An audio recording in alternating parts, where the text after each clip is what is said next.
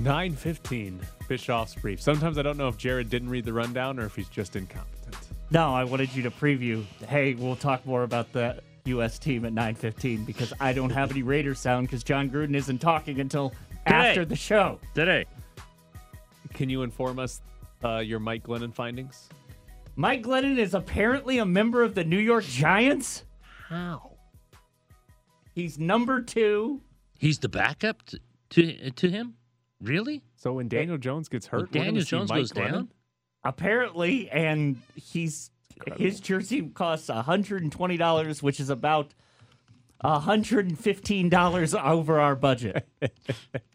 We will buy a Mike Glennon jersey to give away when he is out of the league, which we all assumed he already was. Which also, apparently, there is an option to buy a Mike Glennon NFLPA shirt for $54.99. What? And I don't even think Mike Glennon's mom is buying a Mike Glennon NFLPA shirt.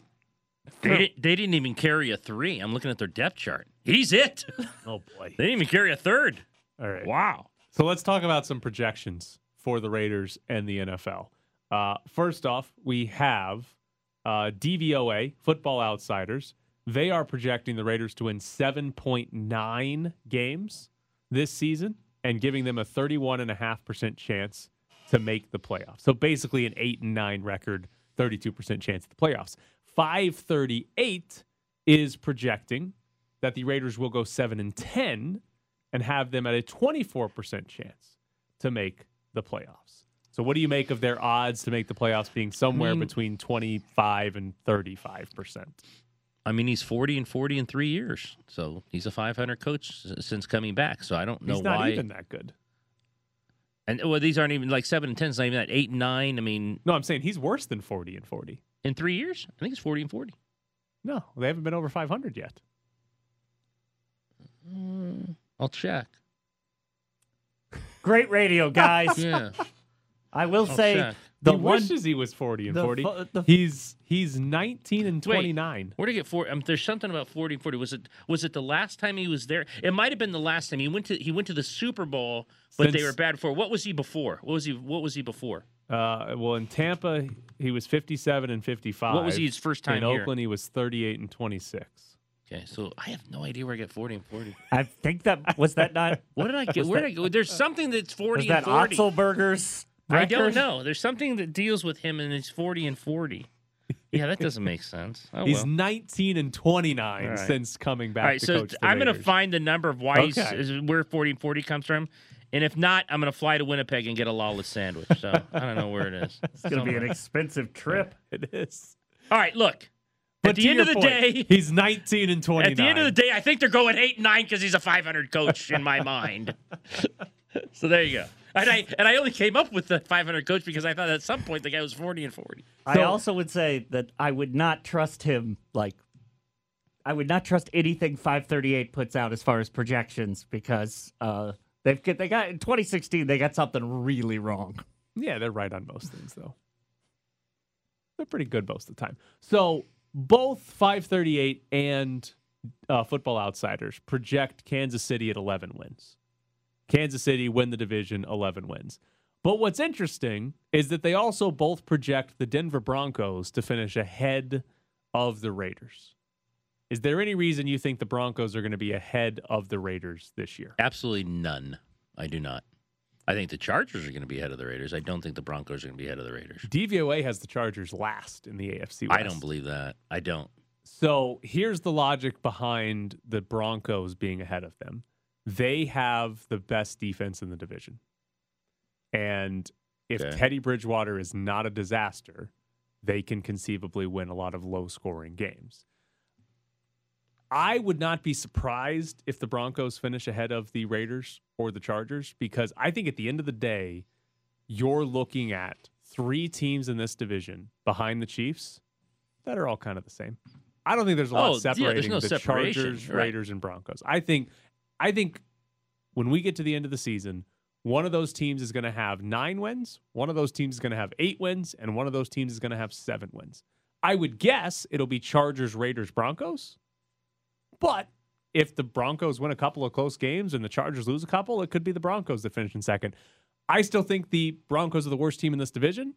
I'm not going to be that shocked if they finish second in the division, just because I don't think the Raiders or the Chargers are actually good enough to where you say, oh, yeah, they're much, much better than the Broncos. It's a kind of a gut feel, and I will say that I might be over-evaluating his ability, but I'm a huge Justin Herbert fan, Right. and I think he's really good, and I think he's going to be better than he was last year, and that's why I'm picking Kansas City, Chargers, Raiders, Denver. And I'm on board with you. And I think there's a great chance Justin Herbert takes that next step as a quarterback. I think he's maybe this year the second best quarterback in the division. I think there's a chance he cements himself as that's one of the top 6 guys in the league or he's something really like that. good, I think. there's a chance that happens this year with Justin Herbert. But I think there's also a decent chance he's the same or regresses even a little bit. Maybe. And if that happens, then the Chargers are where they were last year, which is right with the Raiders as sort of a 500 or right above 500 type of team. So I don't have enough confidence that the Chargers actually are going to take that massive jump and be a 12-win team and finish second in the division or even challenge the Chiefs at the end of the day.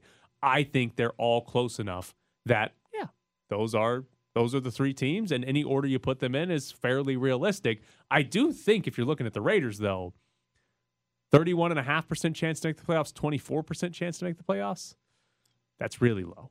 That's very really low for, hey, it's year 4. Hey, the general manager just said we know we have to make the playoffs this year. But why would anyone at this point, and I think they'll be better defensively because I think it's hard to be worse than they were defensively, but there's a lot of questions on that defense. Will Littleton be Littleton? All these kids people like Arnett and others who have not played up to their potential. KJ Wright, I think, is a very good player coming in right now. So why would anyone looking at it unbiasedly, with an unbiased eye, think they're better than 8 and 9? I don't know why. I mean, I know people do, and I think they're on the shade of being a little bit of fans. But if you just look at the last several years, 40 and 40, why would you think they'd be anything but 8 and 9, or at the top end, right? At the top end, 9 and 8, right? How many years would he have to coach for him to have gone? Does that math even work? 80 games is 6 seasons. See, I gotta find this. It stuck in my head because I just Googled Gruden 40-40, and a gallon stationary steamer came up. I was hoping your own story came up. No, it didn't. No. It's a gallon stationary steamer. All right, so I read the internet wrong, and Ed just pulls 40 and 40 out. Yeah. I don't know where you got. I don't know where I got it. 40 from. I have no idea where I got that. I'm telling you, what was Otzelberger? No, I'm looking at my story right now. Expected what has been a 19 and 29 record over 3 seasons. So I don't know where I got 40 and 40. I don't know where I got that. Because I wrote about him this week, and I have the right record in the story. Even if you go back, his last 6 seasons, he's won 41 games. I'm trying to find at any point. I don't know. It just stuck in my mind. But you worried the hell out of me because I Googled my story right away. Like, Jesus, did I say this guy was 40 and 40? But no, I had the right. Thank God I had the right. And by the way, I hope someone on the desk would have said, this idiot just wrote this guy's 40 and 40. He's only won 8 games. He's 40 and 40 in 3 seasons. So How I'm many going to games find have they been I don't playing? know. I'm going to find this and why I wrote it. But in the story, we have the correct record. 19. Okay. All right. That's good. That's Wow. You were I've lost worried my over mind. there. This might have nothing to do with Gruden. It might be like a story on basketball or something. I don't even know what I'm talking about.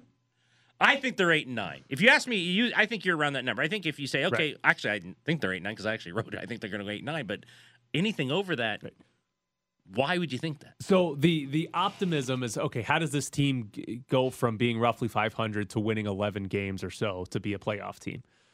You start on offense, and you start with expecting them to be as good as they were last year, even though Or they blew even up the slightly offensive better, line. right. Yeah, but you're hoping, Ruggs and Edwards are going to be just fine.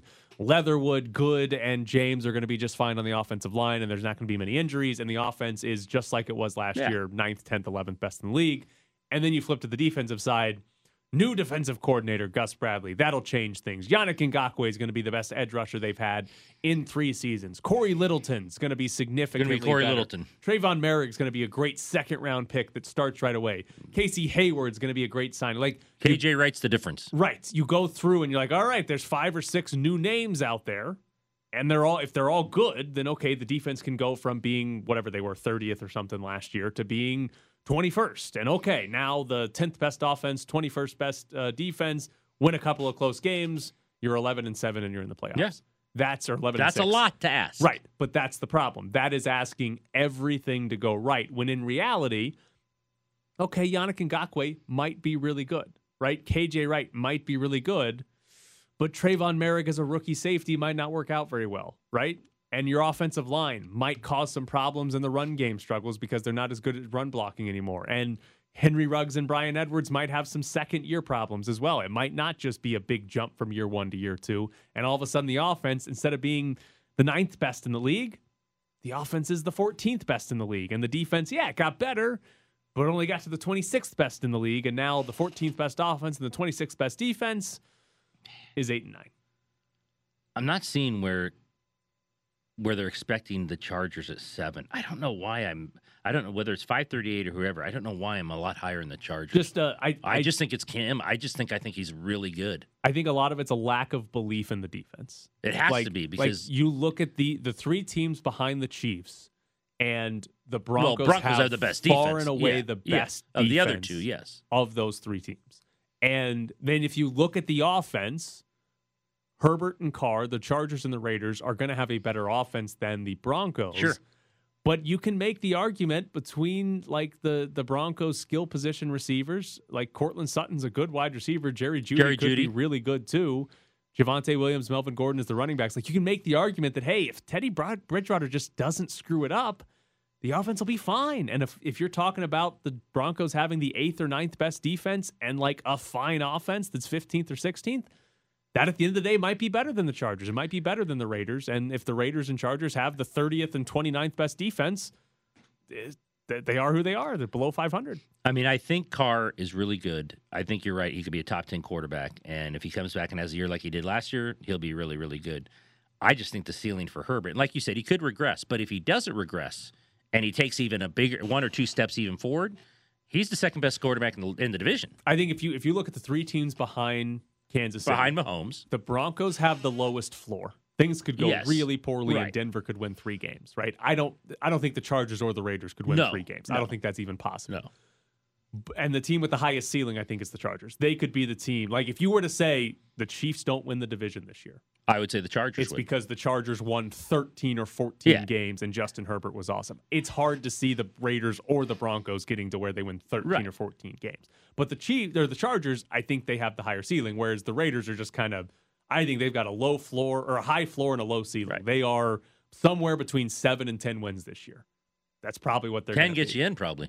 Maybe. There's the extra spot this year, but it wouldn't have 10 gotten probably gets you in. 10 and 6 would not have gotten them in last year. No. They had to get to 11 last year. So 10 and 7, it just depends. It all depends on if the 8 last and 9 wild don't. card. No, 8 and 9 will not. No. Unless we have a really stupid AFC season and there's a lot of bad teams and just 2 teams that go undefeated. All right.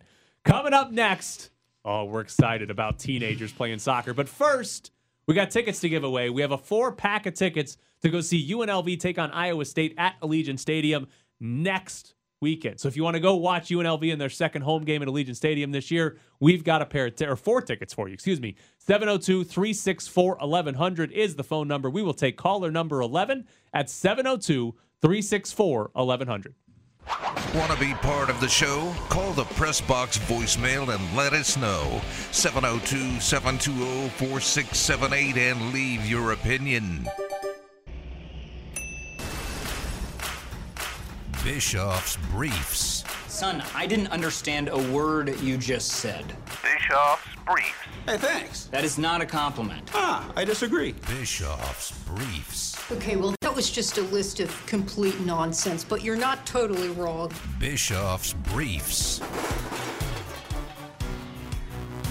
We have been saved by a beautiful teenager. Ricardo Pepi saved the day. 18 years old. He just picked the United States like 3 weeks ago to play instead of Mexico. His first career start, he scored the game-winning goal, had assist on goals 3 and 4. Unbelievable. What a superstar Ricardo Pepi is. By the clips Jared played 30 minutes ago, he appears to have had a nice game. Nice game. Excellent second half Pepe. for Ricardo Pepi. He is 18 years old. Get excited about Ricardo Pepi. So first off, United States beats Honduras last night 4-1 in a World Cup qualifier. They were down 1-0 at halftime. Played horrible in the first half. According to Paul Kennedy, though, that was the most goals the United States has ever scored on the road in a World Cup qualifier with 4. We have never scored 4 goals or more in a World Cup qualifier on the road. At home we have, but not on the road. I was going to say, sometimes you run into some bad teams in qualifiers. Also, before last night, the United States, in road World Cup qualifiers, they were 1-33-6 when trailing at halftime in road World Cup qualifiers. 40 times in the past had they gone down at halftime in a road World Cup qualifier. They had only won once, and they'd only picked up a draw 6 other times. Last night, down 1-0, come back and win 4-1 in the second half. It is only the second time ever that the U.S. has won a game in a World Cup qualifier on the road after being down at halftime.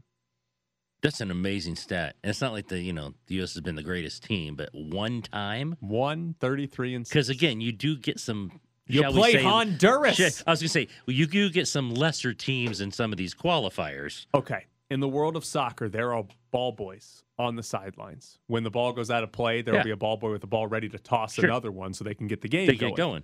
Because of COVID, ball boys kind of was like, we don't want random kids throwing balls to the players right before they throw them in. So teams started using these little podiums, right? And so somebody would place the ball on the podium. So there's little podiums around the sidelines for players to just grab the ball and throw it in. Now, somebody still has to put the ball on the podium. Well, someone has to put the ball on. There's a nice little podium there. Last night during this game, we're playing in Honduras. Honduras doesn't have little podiums. They have traffic cones. They had traffic cones along the sideline to place the ball on so players could grab them and throw them in.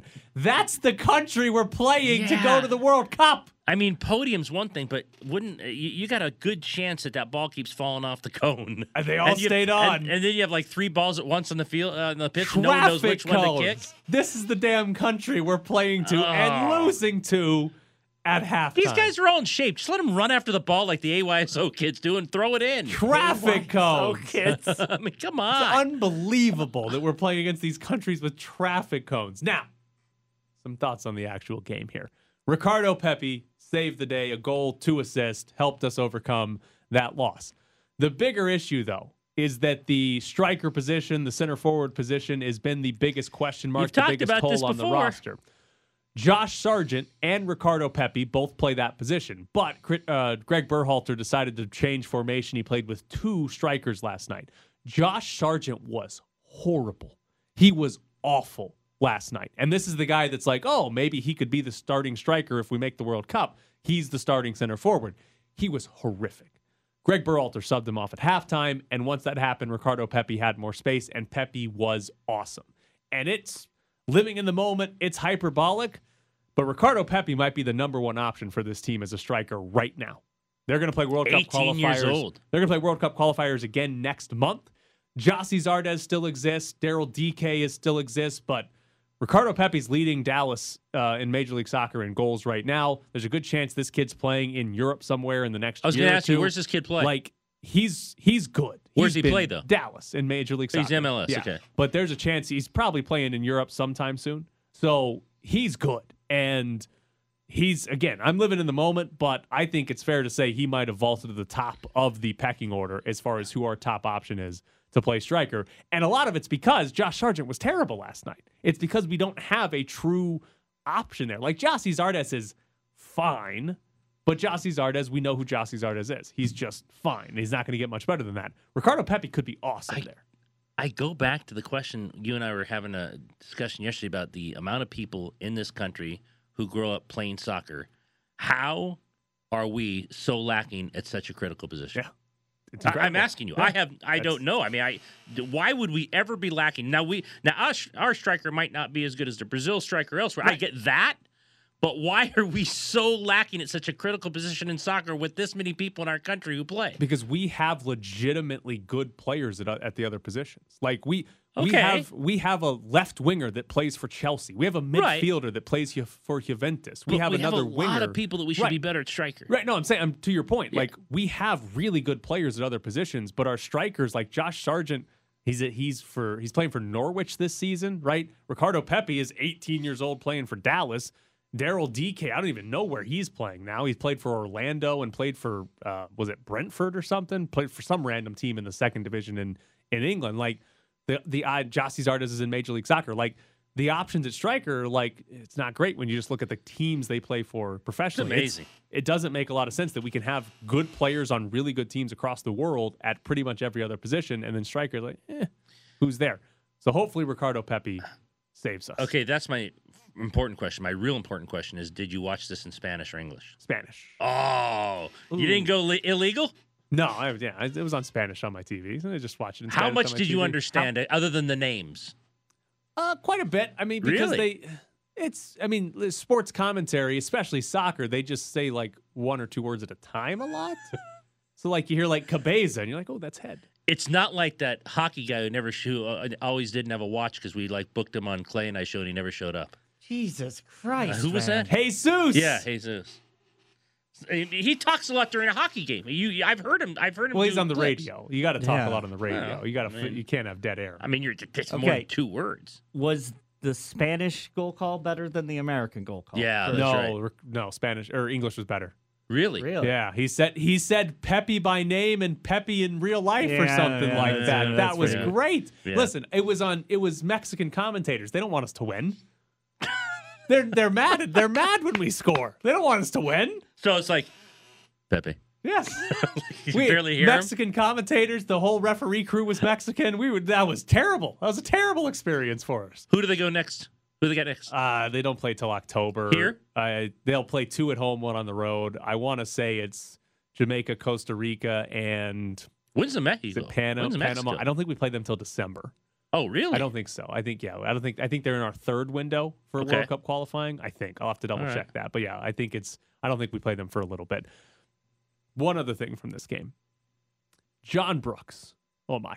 John Brooks, before this World Cup qualifying window, probably viewed as the best center back on this U.S. team. The U.S. gave up 2 goals in this World Cup qualifying window. Both of them can be directly attributed to John Brooks being bad. The one against Canada, he just stopped, right? Like he was like Canada had like a 2-on-3 break. Just said, oh boy. He could see Yes. he Oh, could boy. see the ball and 2 of his teammates ahead of him, and for some reason he stopped to try to play a guy offside, even though there was 0 chance he could have been offside. He just stopped, and we gave up a goal to Canada. And then last night, for whatever reason, he stepped up to try to intercept the pass, completely whiffed, and then didn't hustle back to his position. And the way Honduras scored, they just played the ball right into where John Brooks normally would have been positioned, and it was a free shot on goal. 2 goals we Didn't allowed. hustle. We allowed 2 goals in 270 minutes, and both of them you look at and say, well, that should have been our best center back. Greg Berhalter took him off at halftime. You don't normally see center backs come off at halftime unless there's like an injury or a red Right. card or something like that. He took a center back off at halftime because John Brooks was dreadful. Now, thankfully, we have 3 or 4 other center backs you could reasonably say, hey, that guy could be the starter for a team that goes to the World Cup. But John Brooks, that was a terrible window for Have him. you changed your opinion on the coach? Greg Berhalter wasn't great in this window. Last night, man, he played our best defensive midfielder at right back, and he changed the formation, played 2 center forwards when we don't even know if we have one good one. It wasn't great. It doesn't appear you've changed your opinion on the coach. To be fair to Greg Berhalter, his substitutes last night won the game. The first goal was Anthony Robinson scoring after a cross from Sebastian Lletget. Both those guys came in at halftime, right? Brendan Aronson scored the 3rd goal. He came in at halftime. Sebastian Lletget scored the 4th goal. He came in at halftime. The substitutions changed the game. Like a big reason they come back to win that is because of the substitutions that he made. And he got Josh Sargent and John Brooks, 2 of the worst players in the first half, off the field. So he deserved some credit for what happened in the second half, but we did not play well and we did not look good for these 3 games. And again, until that second half, we had scored 8 goals in 9.5 of the last games. Like we have not been scoring until that second half. So they got to figure that out because we're We're not going to the World Cup winning games 1-0. We're not qualifying if we can only score 1 goal a game. It's just not happening. We're going to have games where we score 2 and 3 times, and they've only done that once in their last 10 games. Coming up next.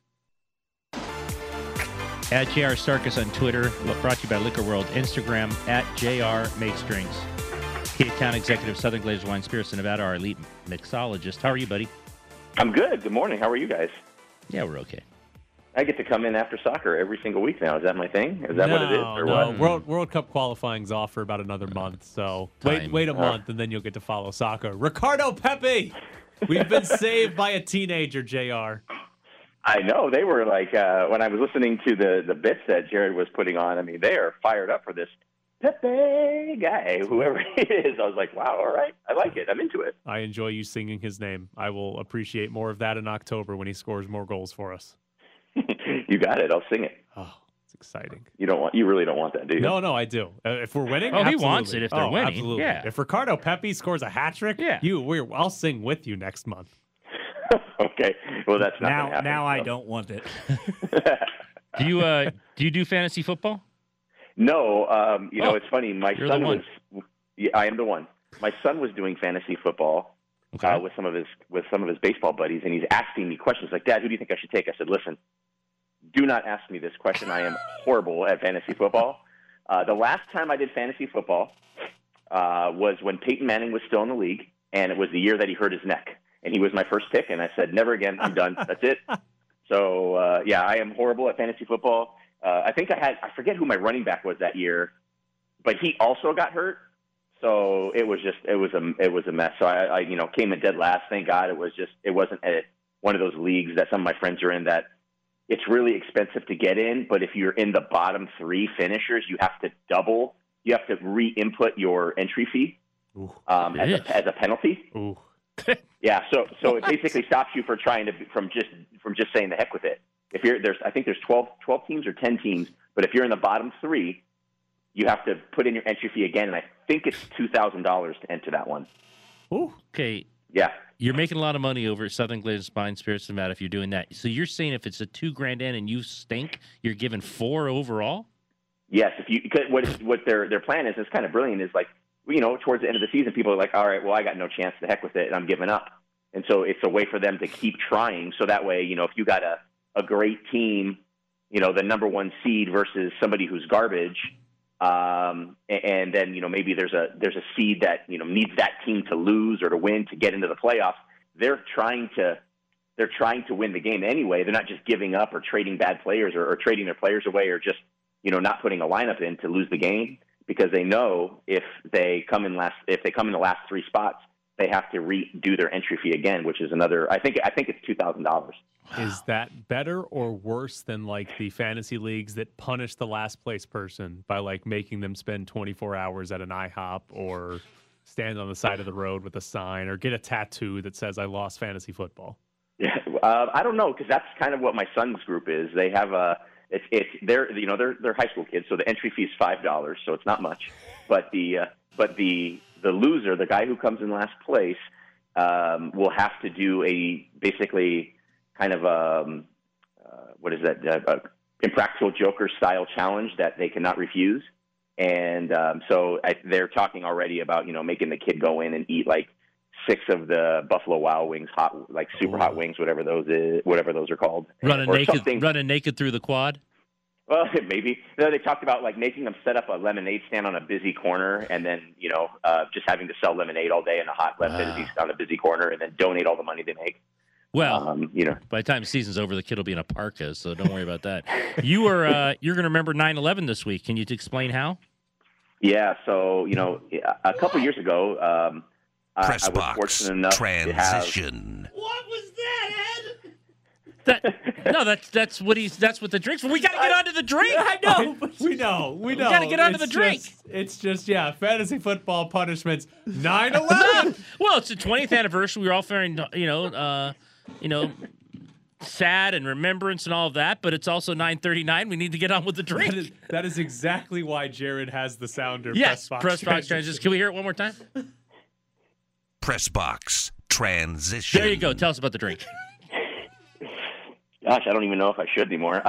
So, no, a couple years ago, I was very fortunate to have 2 of the original 12 Green Berets that were the first soldiers to go into northern Afghanistan after the 9/11 attacks in New York. So Bob Pennington and Scott Neal, they actually came into the studio with us at that particular time, and I think you probably remember that. We actually designated an entire hour to listening to the story of these 2 gentlemen. But while I don't have time, because we're up against a time crunch apparently, I wanted to showcase Horse Soldier Bourbon, because Horse Soldier Bourbon is a bourbon that is made by these men, and it is very much dedicated to our United States military, the horse soldiers, the Green Berets, the Special Forces, and anybody serving. Horse Soldier Bourbon, each bottle is actually made from metal that was once the World Trade Towers.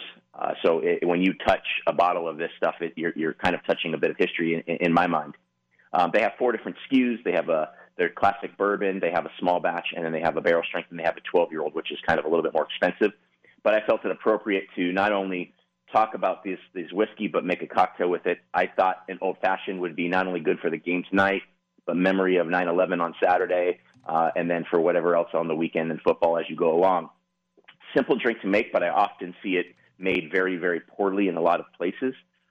So the best way to do it is just take like a rocks glass and take a bar spoon of sugar or a sugar cube.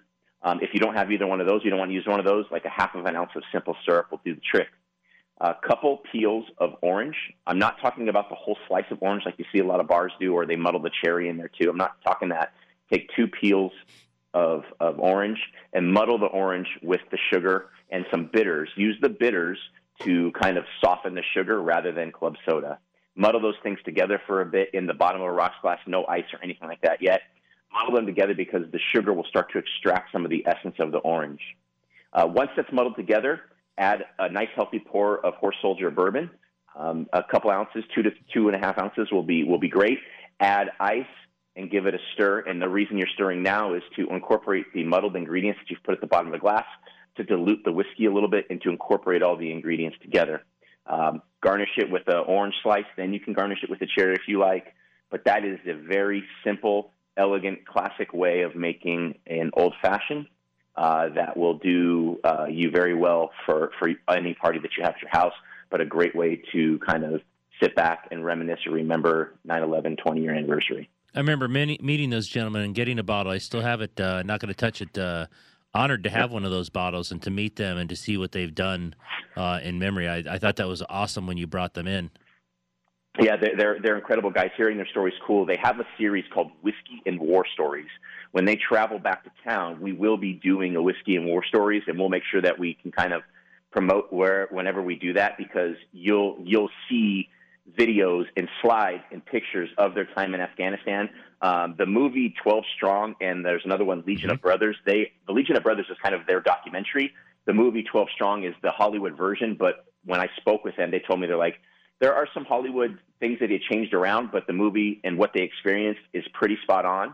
So if you want to sit back and watch a movie and see what these guys encountered and what they had to do when they went into northern Afghanistan to conquer the Taliban and train soldiers that knew nothing about fighting, it's a remarkable, remarkable story to know that when they were told they were going to go in, they were told, hey, we don't expect you to come out. You're not going to live through this. And every single one of them, all 12 of them, made it out alive. You said that every bottle of Horse Soldier is made with metal from the World Trade Centers? That's correct, yeah. So when you forge a bottle of whiskey, when you forge the bottle, there's a lot of bottles that are made, a standard. But they were going to do the same thing, but when some of their connections after they went during the cleanup, one of their buddies who was helping with the cleanup had all the metals, the scraps. And he called the guys. He's like, I don't know if you want to do anything with this, but we're going to get rid of it. Do you want anything with it? He did his research, and he figured out that the same kind of very, very tough and tough metal that you need to use to make a bottle, because it's enduring so much heat in the making of a bottle, was the same metal that was in steel, I should say, that was in the World Trade Towers. They took it and used it now to mold their bottles. So every single bottle that is of Horse Soldier Bourbon, the shape of it is molded from steel that was once the World Trade Towers, yeah. My goal is When they come back, I want Jared to have a bottle. He'll appreciate the historical significance of that. Yeah, it's incredible stuff, man. The story's nuts. I could spend 2 hours just talking about this stuff, and listening to them speak. Yeah. Is an incredible thing. I'm thrilled and I'm honored that I got to do it the couple times that I have, and I'm looking forward to the next time I get to do it as well. Follow him on Twitter at JR Starkus, Instagram JR Makes Drinks. He'll be on there today to review everything that was said on the show. Southern Glazers Wine, Spirits Nevada, and brought to you by Liquor World. All right, buddy. Have a good weekend. We appreciate it. Thanks, JR. You bet, guys. Enjoy the weekend. Yeah. Thank you. Phenomenal transition. That was one of the best. And here's the thing, I don't blame you at all for it because that's 9:38. We got to get to the drink. But that's what JR. That's what he was talking about. He's talking about the horse soldier and how it honors 9/11. It's just so great that it's like, yeah, my son and his friends are talking about making him eat the 6 hottest wings at Buffalo Wild Wings. I said running naked through running naked through the quad. You're brought to 9/11 to the drink first. Let us talk about it. Hey, you got to move quick, right? You got to move fast. All right. Ed's out of here. Jared's going to talk way too much in the final segment. You're locked in the press box. Ed is gone. Jared's still here. Before I let Jared talk too much, you can meet Josh Jacobs this Saturday out at Ford Country on 280 North Gibson in Henderson. Meet and greet is on Saturday from 3 to 4:30. Bring a couple of food items to donate as well. You can go to lbsportsnetwork.com for more details. But Q from our sister station over on Raider Nation Radio will be out there with Josh Jacobs. If you want to meet Josh Jacobs, Saturday from 3 to 4:30 at Ford Country in Henderson. I would like to say congratulations to Steven, who won a 4-pack of tickets to see Iowa State at Allegiant Stadium. We have more to give away tomorrow? Yes, we do. All right. So if you want to win tickets to go see UNLV Iowa State, we will have another 4-pack tomorrow. But yeah, all right. Do you have anything you want to talk about, Jared? I mean, I'm kind of wanted to ask if you thought that the Hall of Fame induction yesterday was just like kind of flew completely under the radar. And also, did you see that one of the inductees was just wearing a big old SpongeBob pin? Pen? Yeah, like on his lapel. Really? While he was giving his speech. Taylor. Who's Taylor? Oh, I do not know who got inducted to the Hall of Fame yesterday besides Derek Jeter. That's the only person I know. And, Larry Walker, I believe, also was inducted yesterday. That's it. I know nothing else about it. The only thing I saw was I was watching the... Larry Walker was wearing it. My bad. Larry Walker had a SpongeBob pin on? I like Larry Walker. He's a superstar. It's just one of the weirdest, it was just like... Was there any explanation as to why Larry Walker was wearing a SpongeBob? Oh, I'm looking at it right now. That's a big pen. That's not even a subtle pen. Like sometimes you see people with the American flag pen and it's really small and you can't tell what. That is a huge pen. Apparently, according to Yahoo Finance, which is a weird one for that to be... Who's reporting on the Hall of Fame? Yahoo Finance. He repped his SpongeBob SquarePants pin again. This is the second time that he has worn a SpongeBob. Wait a minute. I'm looking at a tweet. There's a SpongeBob shirt in the Hall of Fame. This is all news to me. There's a picture of Larry Walker wearing a giant, it's just a black shirt, and it says, "Ain't no ordinary sponge," and has SpongeBob on it, obviously. Does he love SpongeBob? Yes, apparently. But why is the shirt in the Hall of Fame? I like Larry Walker a lot now. I don't know what's happening here, but that is a giant SpongeBob pen. Because listen, the crowning achievement of your athletic career is getting voted into the Hall of Fame, and Larry Walker decided, you know who's going to honor this with me? SpongeBob. Okay, I found the display, and I'm trying to zoom in on January 1st, 2020, when he received the call from the Baseball Writers Association that voted him. He was wearing a NASCAR-style shirt that was a SpongeBob SquarePants shirt. So when he found out he had made the Hall of Fame, he was wearing a SpongeBob SquarePants shirt. So not even shirt. This is not a shirt. Right, NASCAR-style shirt. Yeah, that's a good way to describe it. It's a button-down. There's handles on the shoulders or whatever, something, whatever you'd call those. Like it's probably fire retardant. Like, so he loves SpongeBob so much that he not only owns like a lapel pin and this NASCAR style shirt, but he wears them frequently enough that when he's getting called to say, hey, you're going in the Hall of Fame, he's like, guess what? I'm wearing my SpongeBob shirt. Why is that in the Hall of Fame? It's apparently we missed it going viral because it went. This is the second time him and SpongeBob have gone viral. Larry Walker and SpongeBob. How old is SpongeBob older than Larry Walker? No, I mean not older. Was SpongeBob out before Larry Walker started playing baseball? I want to say 98, but SpongeBob aired in 1999, so probably not. Larry Walker was in the early 90s at the start of his career. SpongeBob's old. Yeah. It's one of those shows that I think they've canceled it like 3 times, and then they're like, it's just good. Do they still make new SpongeBobs? Like they're just not all repeats at this point? They're still they new still make new- SpongeBobs? yep. Good God.